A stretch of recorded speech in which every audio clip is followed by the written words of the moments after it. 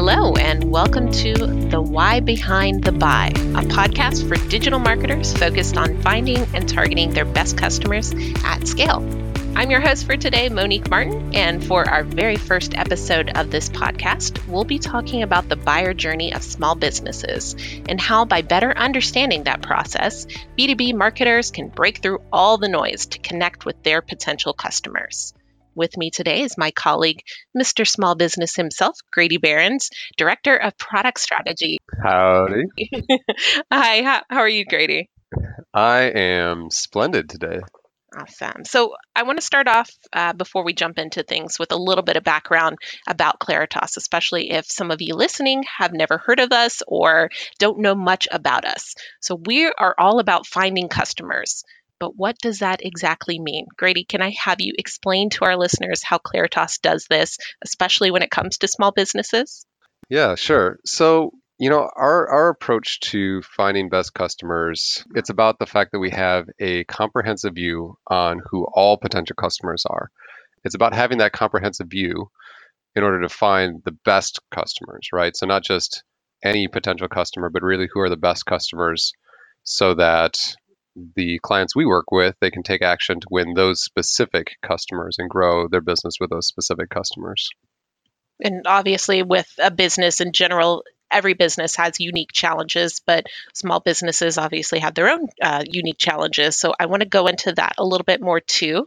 One of the ways that we help customers find companies, and again, talking their best customer, is helping them understand the why behind the buy. And that's something that we talked about at the beginning of the podcast here. So can you talk to us about what is the why behind the buy? Well, so why behind the buy is about really finding the decision maker in the buyer journey as opposed to finding a business based on, where they're located in the country or what industry they're a part of. This is really about who is it that's making that purchase decision for the small business, right? Is it the owner or is it, the finance manager? Is it somebody in the strategy team? These are small companies, so there might only be 5 or 6 people. Where are they doing their research? I mean, what are they looking for, even when it comes to making decisions about insurance or internet services or merchant services if they're a retailer? And what is it that it boils down to for them that makes them select one bank over the other or one internet provider over the other? What is it that they're really looking for in a partner for those products? And we can provide all this sort of data. Can you give me a real life example, maybe to put it in a little bit more context as to why this would matter to our clients? Yeah, so you could look at take an industry for example like jewelry stores, right? And if you were an insurance provider, maybe jewelry stores would show up as this. Well, they're always going to be these great targets because they've got a lot of merchandise in stock and it's high value products, and so they're always looking for insurance. And that might be true, but that's not the same as the context for why two jewelers in the same neighborhood would make a decision about how they make a purchase for insurance and why they choose who they choose, right? So you might have two of them in the same neighborhood. Somebody has a lot of stock on hand, somebody does a lot of custom made jewelry, somebody might be a legacy family business that's been there for decades, somebody might be trying to do something new and innovative, and all those things are going to play into who might be a good prospect for insurance for one company versus for another. And I think this is kind of a perfect segue. You and your team over the past year have been digging into ways that small businesses make their purchase decisions. Mm-hmm. Can you tell our listeners a little bit about what you found in your research? So we did research in 2017 called the Small Business Behavior Track. And the goal of that research was we really wanted to understand the differences between small businesses and how they make purchase decisions across a number of different products. In fact, 20 different products. So we asked 8,500 small business decision makers about how they made those purchases. And what we wanted to map there was everything from who is it that's making the decision? Is it the owner? Is it somebody else in the company? How many people are involved? What is it that they value in a product or service provider that makes them consider a bank or an insurance provider or a travel provider? Where do they do their research? So almost everybody is doing some level of online research, but what else is being incorporated? Are they picking up the phone? Are they looking to have an in-person conversation? What kind of content do they value when they make that decision? And then ultimately, when it comes to, making the decision, making the purchase, how do they go about doing that? Are they looking to have an online experience? Are they looking to go in person and sign on the dotted line? All of those different aspects. And so really starting from beginning to end, what is it about that purchase journey and what's going on there that we can use to better understand and market to small businesses? What about some of the products that you did the research in? Yes, yeah. So we did it across five major categories that really impact small businesses across the board. The first is banking, so where they set up their checking, savings accounts, business credit cards, where they set up their merchant services, where they look for loan products or cash management. The second was insurance, and that could range from liability insurance to property insurance, auto insurance, and insurance benefits packages for their employees. Telecommunications was a big category, so internet or broadband lines, phone service, whether that was landlines or voice over IP or VoIP lines, and that's also hosted lines where they've got a number of different telephones in the building, cable TV and satellite TV. And then we also looked at technology. So technology did include printers, network servers, software, computers, those core technology infrastructure components that a small business needs to function. And then the last category was travel. And many small businesses are doing extensive amount of travel, especially when they don't have as large of a network as a larger business. So we asked them about their travel decisions when it came to accommodations and where they stayed, ride-hailing services, and how they used local private transportation. We asked them about rental cars, and we asked them about air travel. So, Grady, can you give me a couple of examples of how this behavior correlated? Yeah, so we were actually just recently we were building a predictive model for an internet and telephone provider, and in that particular model, we ended up finding at least four different kinds of decision making styles for just home businesses. And so you think about like home business, right? And these are actually not as clearly defined as just saying, oh, it's like one person working out of their home and they're self-employed, but they do tend to be one or two employee businesses. They are typically less than $100,000 in revenue. But even inside of those four groups, you could see different. Or even inside of home businesses, which you might think would be like homogenous, then you could actually see differences in attitudes and behaviors. And so some of them were saying things like, certain services like broadband internet were critical to their operations, or merchant services, merchant payment services were critical to their business, and others were, highly unlikely to have those same needs. And then on top of it, some of them were actually highly unlikely to listen to their peers when it came to recommendations. So yeah, that was kind of an interesting thing because I think there's a misnomer that all small businesses are, Right. looking for referrals from their peers, and many are, right? But there are others who are essentially like anti-advice from their peers, which is almost like a Right. fascinating reality that there are a number of these businesses that are really not going to spend the time asking around and finding the best service. They're just going to move forward and they're going to find a provider based on some other set of criteria. Yeah, you and I talked to a small business who is one of those ones that does what we think of asking their peers or their colleagues for recommendations. But that's interesting that you found with this particular client that was not the case. Yeah, and that varied across the different businesses that they were trying to target and reach and identify as their best customers. So some of their best customers did actually do that. I should note, right? In the predictive model, some of them did do that. It's just that many of these home businesses did not, and for that reason, actually, may or may not line up as being good fits for that particular telecom provider. So that's a good reason why you need to let the data tell you the answers. You can't just go off of what you think might be the case, because you might find out that that's that's not. Yeah, I think a takeaway to me was, well, you really can't just say, oh, small businesses do this, right? Hmm. And you also can't say, okay, well, home businesses just do this, or young decision makers just do this.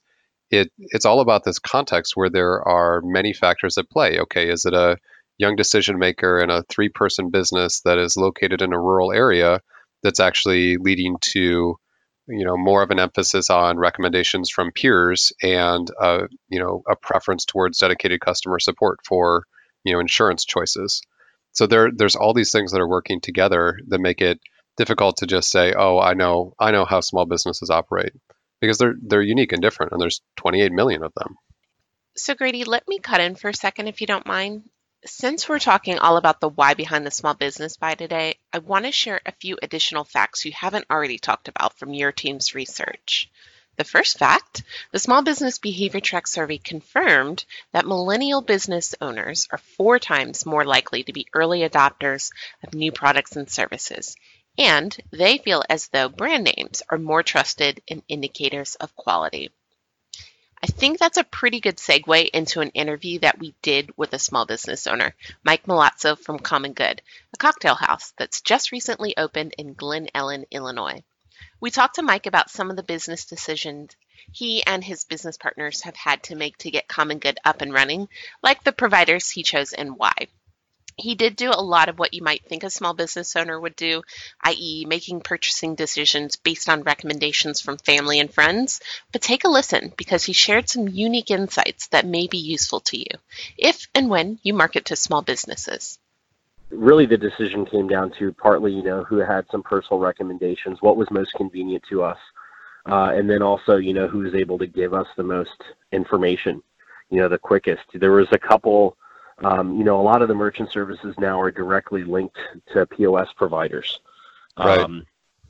So, to be honest, some of them just got ruled out because, I reached out to a couple different providers, and some just never got back. It took them 2-3 weeks to even get in touch with us.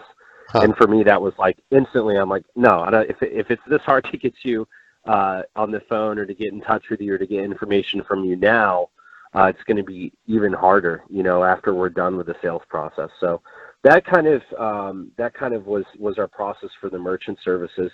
And similar for, our internet and phone, that one's probably the most boring, but that was, again, very tied to a personal recommendation. One of my friends, I grew up in the area where we're starting the business, and immediately one of my friends who I grew up with called me, and he's like, hey, my family business, what we do is we set up businesses with telecom services.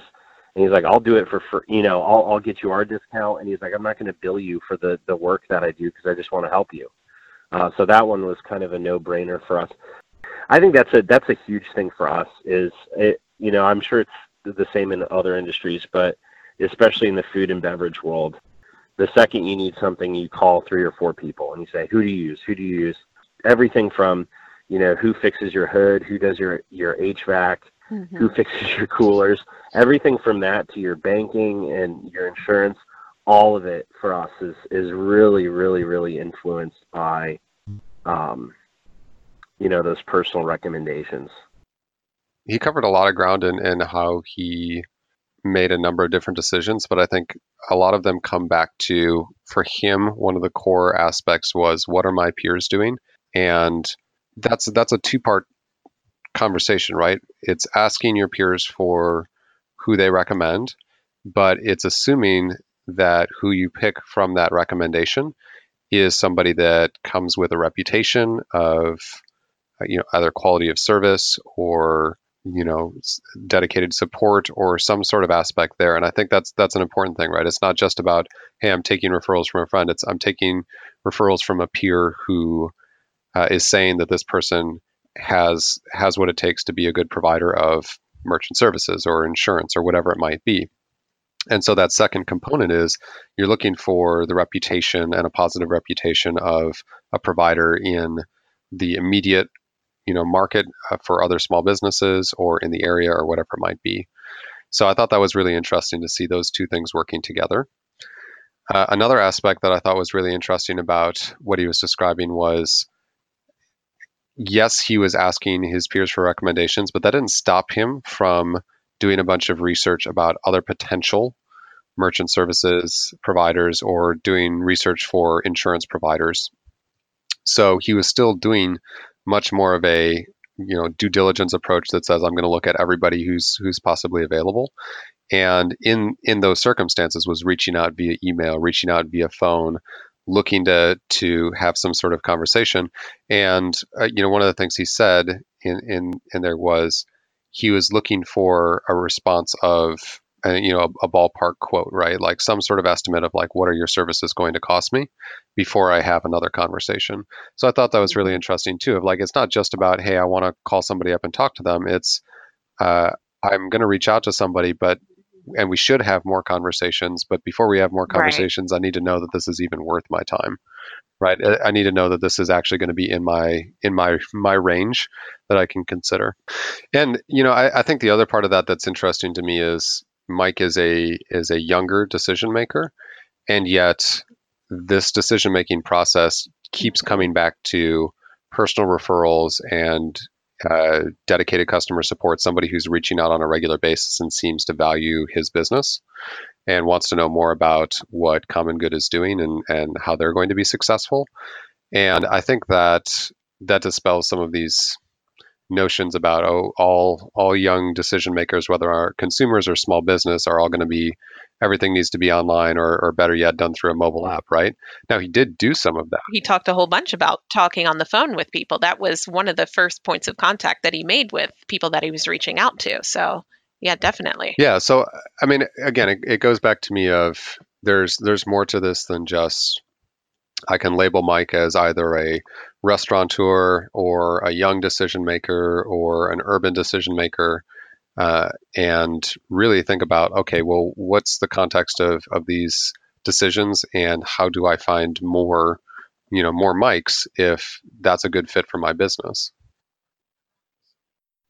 I want to take another second to pause with more insights from our original research on small businesses. Did you know that 30% of millennial small business decision makers indicate that they used multiple channels to research and purchase products like insurance? So in our second interview, we'll hear from Rob Gent at Anytime Fitness about how he approached selecting suppliers for his new business needs. Rob is a small business owner in Independence, Kentucky. He owns an Anytime Fitness franchise, but he's been in the fitness industry for 20 years and previously worked in the Anytime Fitness corporate office. So let's hear from Rob now.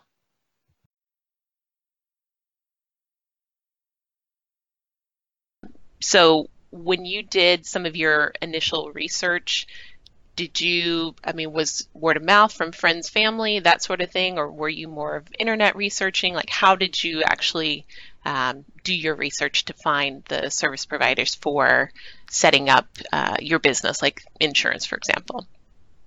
That's a great question. And my answer to all of those are really going to be tapping into our resources and our networks.